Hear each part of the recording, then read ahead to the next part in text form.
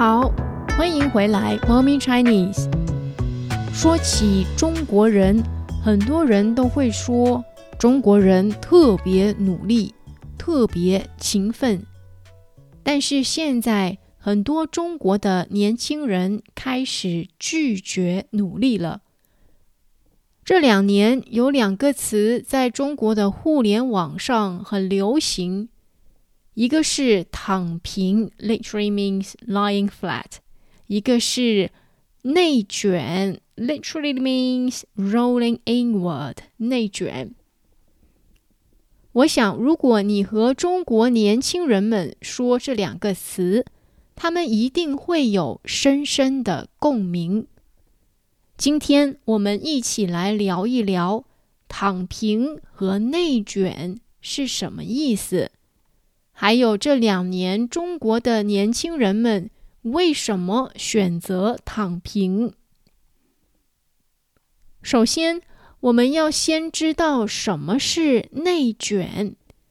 在 Mommy Chinese 的第4期 Episode 4 of Mommy Chinese， 我们说过996工作制，意思是现在很多人上午9点上班，晚上9点下班，每天至少工作6天。如果你做不到的话，公司会让其他人来做。有时候我们觉得自己做得很多，做得很好了，总会有其他人做得更多，做得更好。很多公司还鼓励同事们互相竞争，做得最少最不好的人可能没有奖金，奖金 a bit like allowance, a bit like bonus， 可能没有奖金，甚至扣工资。这样的情况就叫内卷。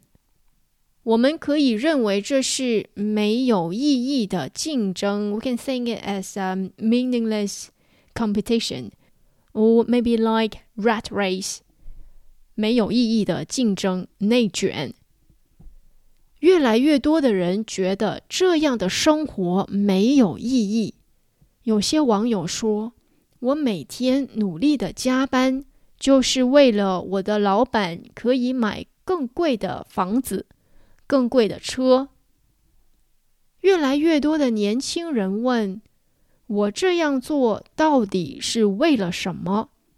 我的生活还是我的生活吗？所以也有越来越多的人选择了躺平。躺平其实是一个很有意思的词语。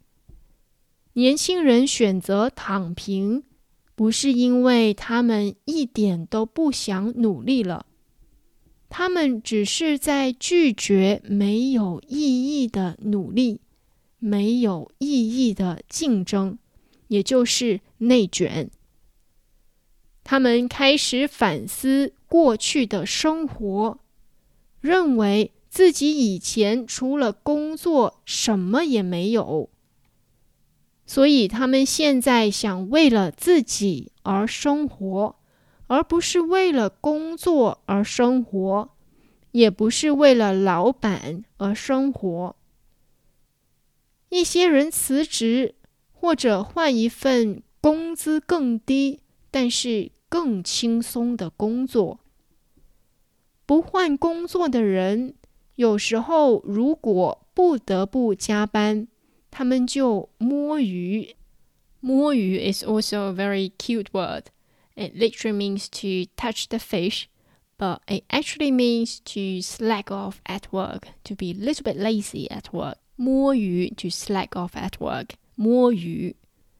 比如老板看不见的时候，偷偷玩游戏，看视频等等。他们开始找自己的爱好，在业余时间做喜欢的事情，而不是工作。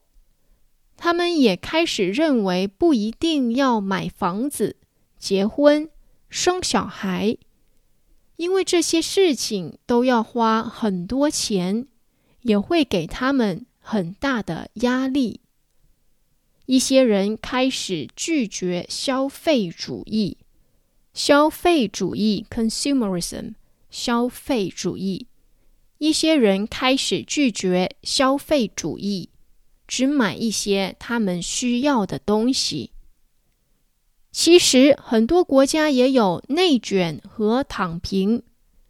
很多人在看不到希望的时候，就会反思，就 reflect， 就会反思这个工作的意义是什么，开始找生活的真正意义。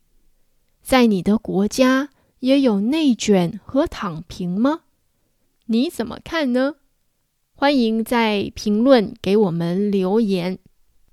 好啦，今天的 Mommy Chinese 就先到这里。